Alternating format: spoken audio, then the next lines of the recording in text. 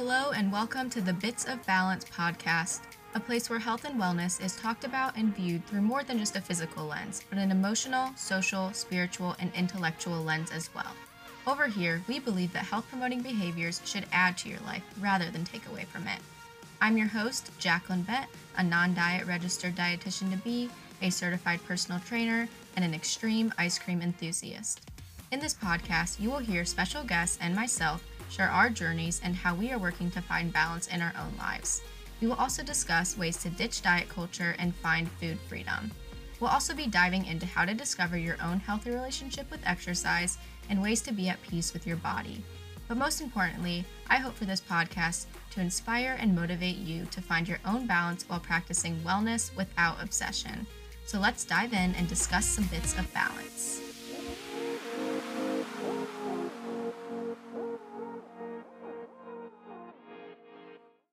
Hello and welcome back to the Bits of Balance podcast. Today I'm coming at you with a solo episode, so it'll just be me and you chatting today, and I'm kind of going back to my fitness roots, but from a way different perspective. So today I will be talking to you about the 10 things that I wish I knew before getting into fitness. And now I've been a certified personal trainer for over 2 years and an online coach for over a year. So I feel like I've had the experience and learned a ton throughout the past couple years with this. So let's just start off right away and go right down the list of 10 things. So number one is there is no such thing as, quote, toning your muscles. And you may be confused to hear this right off the bat. However, you cannot turn fat into muscle, and muscle doesn't just turn into fat. And this may surprise a lot of you. I actually just had a conversation with a client the other day, and it went something like this. So the client said, I want to work on my overall physical fitness. I just want to be more toned. So of course I asked, what does toned mean to you? And she said, nice toned muscles, but not too big. So I said, right. So you're saying that you want to be able to see your strong muscles. She says, yeah, I guess. I just don't want to end up looking like a bodybuilder, and I don't want to be bulky. So my response was, I promise that you will not wake up one day and look like an extremely muscular bodybuilder. 1, you are a female. 2, you're not taking steroids. And 3, you don't have enough testosterone to even look like this, right? And the likelihood that you're going to accidentally get too muscular is approximately 0. So she said, so I guess I just need to lift heavier, like squats and deadlifts and more compound movements. And I said, amen, yes. So let's just get one thing clear here. There is no such thing as toning. You can make your muscles stronger and you can lose body fat so that they are more visible through body recomposition. However, doing lightweight, high rep exercises to avoid bulking up means that you are improving your muscular endurance, but you're not necessarily getting stronger. And if there is one thing that I've learned about physical capacity to be happy, healthy, and useful humans that age gracefully, it's that strength matters. And you don't have to look like a competitive bodybuilder or even power lifter to be strong and useful in your life. Now for number 2, it is that a longer workout doesn't equal a better workout. When I first got seriously into weightlifting and had a pretty unhealthy and obsessive relationship with exercise, my workouts would honestly be 2+ hours long. And this is not wise, my friends. In fact, training this way can actually cause you to lose muscle mass. And this is because as you train, the level of cortisol, which is a stress hormone that helps regulate metabolism and energy in your body, it begins to rise. And this signals your body to break down muscle protein as a source of energy. So you're really taking away from the strength and the gains that you're trying to make. And when exactly this begins to occur, it really depends on the intensity of your workout. But if your weight training is regularly taking 2+ hours a day, then you are likely not training hard enough, or maybe just overtraining and inadvertently causing a loss of muscle tissue, which is not what we want. And for most people, hypertrophy training, which is a fancy way of saying training for increased muscle size, the sweet spot of training hard enough to see maximum results without overdoing it is about a 60 to 90 minute workout window. And your workout will be much more effective. You'll still have energy to do other things in your day. And overall, you'll just feel happier and healthier. And again, this is me speaking from past and personal experiences. And for number 3, rest days are not lazy. Rest days are essential. And I cannot preach this one enough. when I first started taking weightlifting and fitness seriously, I prided myself on the fact that I was team no days off and things like that. I seemed to have this fear that if I missed one day, I would somehow completely fall off the rails and lose all of my progress that I'd worked on months before. And this just is not the case. If you're pushing yourself in the gym to get stronger and feel more empowered, rest days are so important for your muscles to repair, rebuild, and to really give your nervous system a chance to regenerate. And not to mention, they're also essential for your mind and your mental well being. We are all human, we all need a break. Rest days will also help you to avoid burnout, and it'll help you to avoid getting bored with your workouts. And now that I take at least 2 to 3 rest days every single week, I actually look forward going to the gym, and my workouts are no longer something that I feel like I have to do, right? Rather, they are something that I actually want to do. I truly believe that rest days are just as important, if not more important, than your training days. I also do want to mention that going to the gym became so ingrained in my daily routine at one point that it was hard for me not to go. And if this is something that you struggle with, or if this sounds like you, I recommend maybe just taking some active rest days in the beginning where you maybe just go for a 15-minute walk or do a little yoga flow or something minimally taxing on your body so that you can still get in some movement while giving yourself a chance to recover, and then really transition into taking those full rest days to fully recover your body and mind. And now for number 4, supplements aren't as necessary as they may seem. I've said this before and I will say it again. Supplements are meant to supplement your diet, not to replace anything. If you're on a quest for fitness information, you're bound to be bombarded by influencers and marketers and just ads on social media telling you about all of the health products that you just have to have, right? For example, you need to take greens to be healthy, they will beat your bloat, or you need to drink that protein shake right after your workout in order to make all the gains. And I'm here to tell you that there is actually a lot of shadiness and pseudoscience in the supplement industry. And I've been in the supplement industry for several years. I've had many companies reach out to me, and it's hard to first separate what is true and what's not true. And I'm just here to tell you that if you're just starting out, please don't spend hours banging your head against a wall just trying to figure out what supplements to take. And while supplements definitely can enhance your performance and results, the most important thing by far is really just getting your training right and focusing on real whole foods and eating enough and not just drinking supplements, honestly.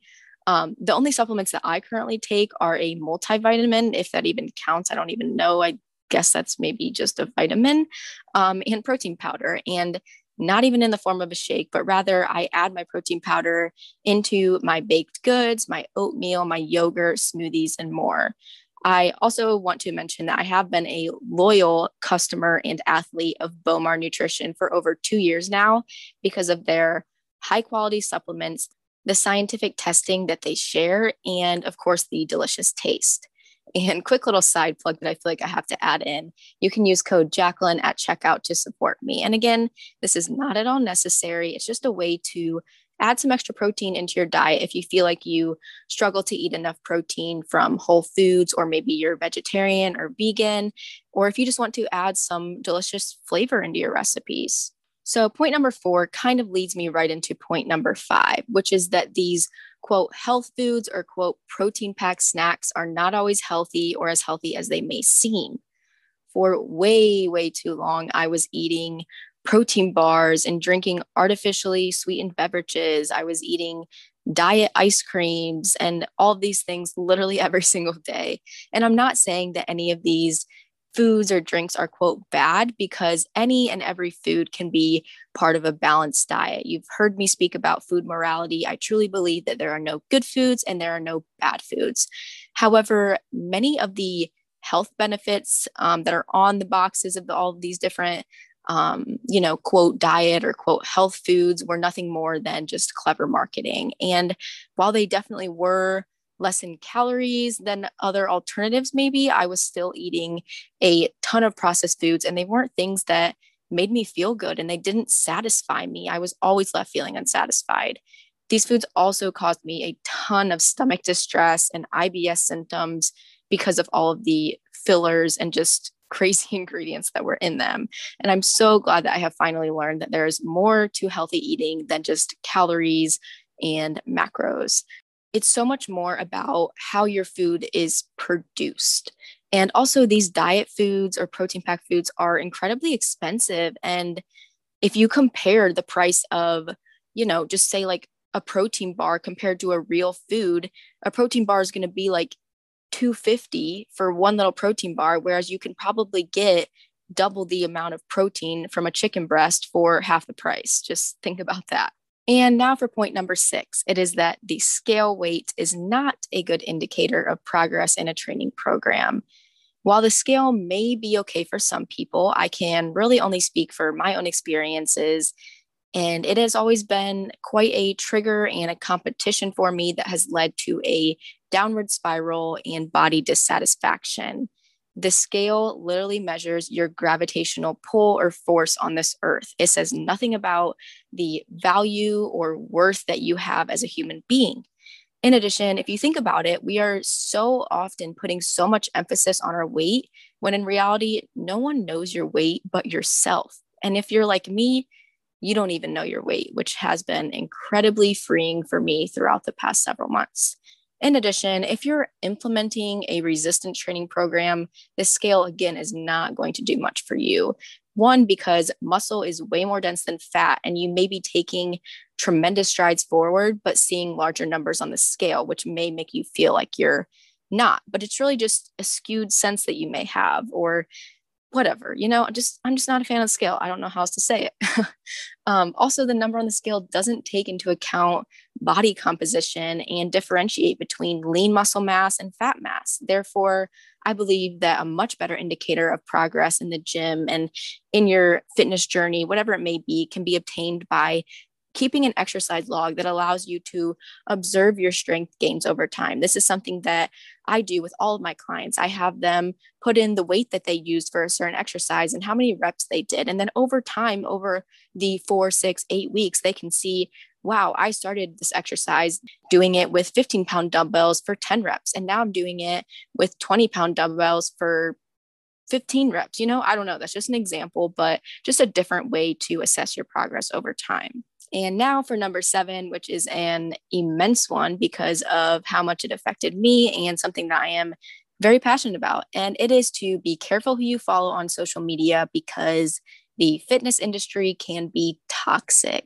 When I first got into fitness, I naturally turned to Instagram for workout ideas and advice, and even YouTubers, what I eat in a day videos, and all of that great stuff. Not really great, but and while I think that it can be a great tool, as I began to learn more through my own experiences and began looking at what the research has to say and getting my own certifications, I'm an ACE certified personal trainer now, it became more and more apparent how many influencers were out there, both knowingly and unknowingly giving bad workout advice or pushing ineffective or healthy products on us.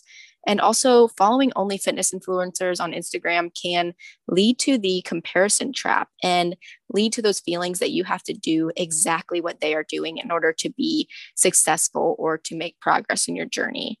And I just want you to know that we are all so different, and that is beautiful. We're created different for a reason. And for example, not everyone enjoys moving their bodies in the same way. For example, I love lifting weights, but not everyone is going to enjoy that form of movement. And that is 1000% okay. If you don't like it, don't do it. Do something that makes you feel good in your own body. Also, just make sure that you follow people who have your best interests in mind and who are qualified to be giving you this advice. And not all, quote, online coaches have certifications of any type. So just look for that. Look for the letters in their bio or wherever it may be. And also be sure to conduct your own research before buying any products or trying exercises that look cool on Instagram, but could potentially be dangerous for you and your overall well-being. Now let's transition into number 8. So number 8 is proper form is way more important than how much weight you're lifting. If there is probably just one thing I could tell my younger self when I got into weightlifting, it would be to swallow my pride and focus more on nailing my form down than the number of plates on my barbell or the heaviest dumbbell that I feel like I can lift, because I probably couldn't at that time properly. Because when you use more weight than you can properly handle, you, one, set yourself up for, and two, actually sabotage your gains in many cases.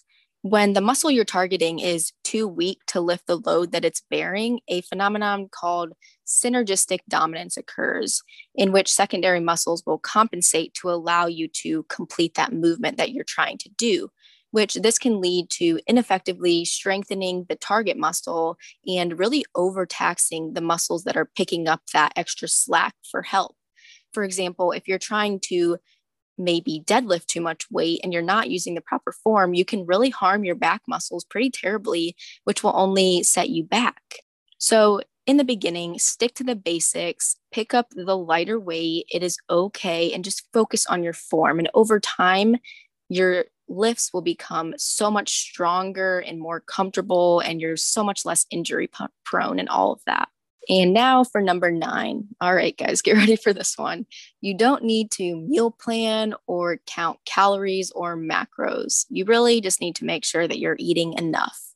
This may be a very, very controversial one. However, I believe that meal planning is really no different than a diet, in that it forces you to overhaul all of your eating habits at once without teaching you any skills or helping you gain any insight into your own eating habits. And the result of this is it's not sustainable. So if you're hoping to maybe just change your eating habits a little bit in the long term to feel healthier and happier, I'm here to tell you that a meal plan is not the answer. So what is more effective? So I believe that something that can be more effective is working with someone who can, one, teach you how to compose a balanced meal. For example, a meal full of proteins, fats, and carbohydrates, and how to snack to keep you energized throughout the day, and how to build these snacks for optimal performance and well-being. Two, coach you in setting reasonable meal planning and prep goals, because I'm not saying that you shouldn't meal prep and you should just eat what your body is craving in the moment, because sometimes we need to meal prep to reach these goals. We need to have things ready if you have a busy schedule and things like that.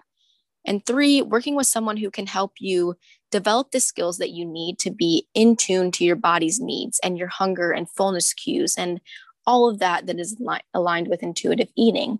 4, work with someone who can coach you in working through obstacles that may disrupt your typical diet or your typical eating pattern or even your relationship with food. Just figuring that out is so essential. So those are just 4 things that I think can be so much more effective to work with someone through rather than a meal plan. And the difference is that skills really continue on. They're translatable. Meal plans are more of just a one-time fix. So you'll get way more bang for your buck, so to speak, focusing on picking up skills and mindfulness strategies that lead to intuitive eating rather than having it done for you and it being not at all sustainable. And finally, for number 10, no one is looking at you or judging you.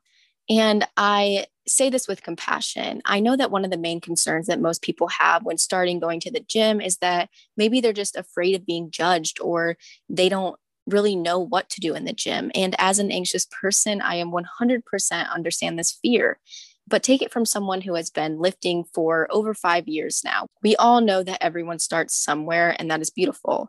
Most of the individuals that you encounter in the gym are way too focused on their own goals anyways to worry about yours. So just take your time, work with a personal trainer to help you get educated and even educate yourself online and challenge yourself. And I promise it gets easier. All right. Well, that wraps up the 10 things that I wish I knew before starting my fitness journey. And I hope that these tips were helpful for you so that you don't have to go through maybe some of the things that I went through when first beginning my fitness and just wellness journey, because it was incredibly, incredibly toxic for years. And even probably a year ago, I wouldn't even have talked about my fitness journey because it wasn't something that I could even speak to or something that I even felt aligned with because of how much it negatively impacted my life for years. But now that I am in such a better place and a more confident place in my recovery journey, fitness is slowly becoming a passionate part of my life again, and something that I am pursuing because of my relationship with it now. It's just so much better and more positive. And I'm not exercising to change my body or to burn calories. I exercise for so many different reasons now. Do it because I enjoy it and it makes me feel strong and empowered. And these mindset shifts take time, but it is incredibly worth it to work through them. And yeah, so if you enjoyed today's episode, just be sure to rate and review my podcast on Apple Podcasts if you have the time to do so. It would really help me to just reach more people with this message and kind of just debunk the toxic fitness industry, if that makes sense. And also, if anything, this episode really resonated with you, like maybe you were like, wow, yeah, Jacqueline, I was exactly there too at one point. I've overcome that too. Please DM me on Instagram at Jacqueline Lives Well. I would love to chat with you there. And I feel like I can relate and resonate with so many of you, and I love chatting. So once again, we'll chat soon.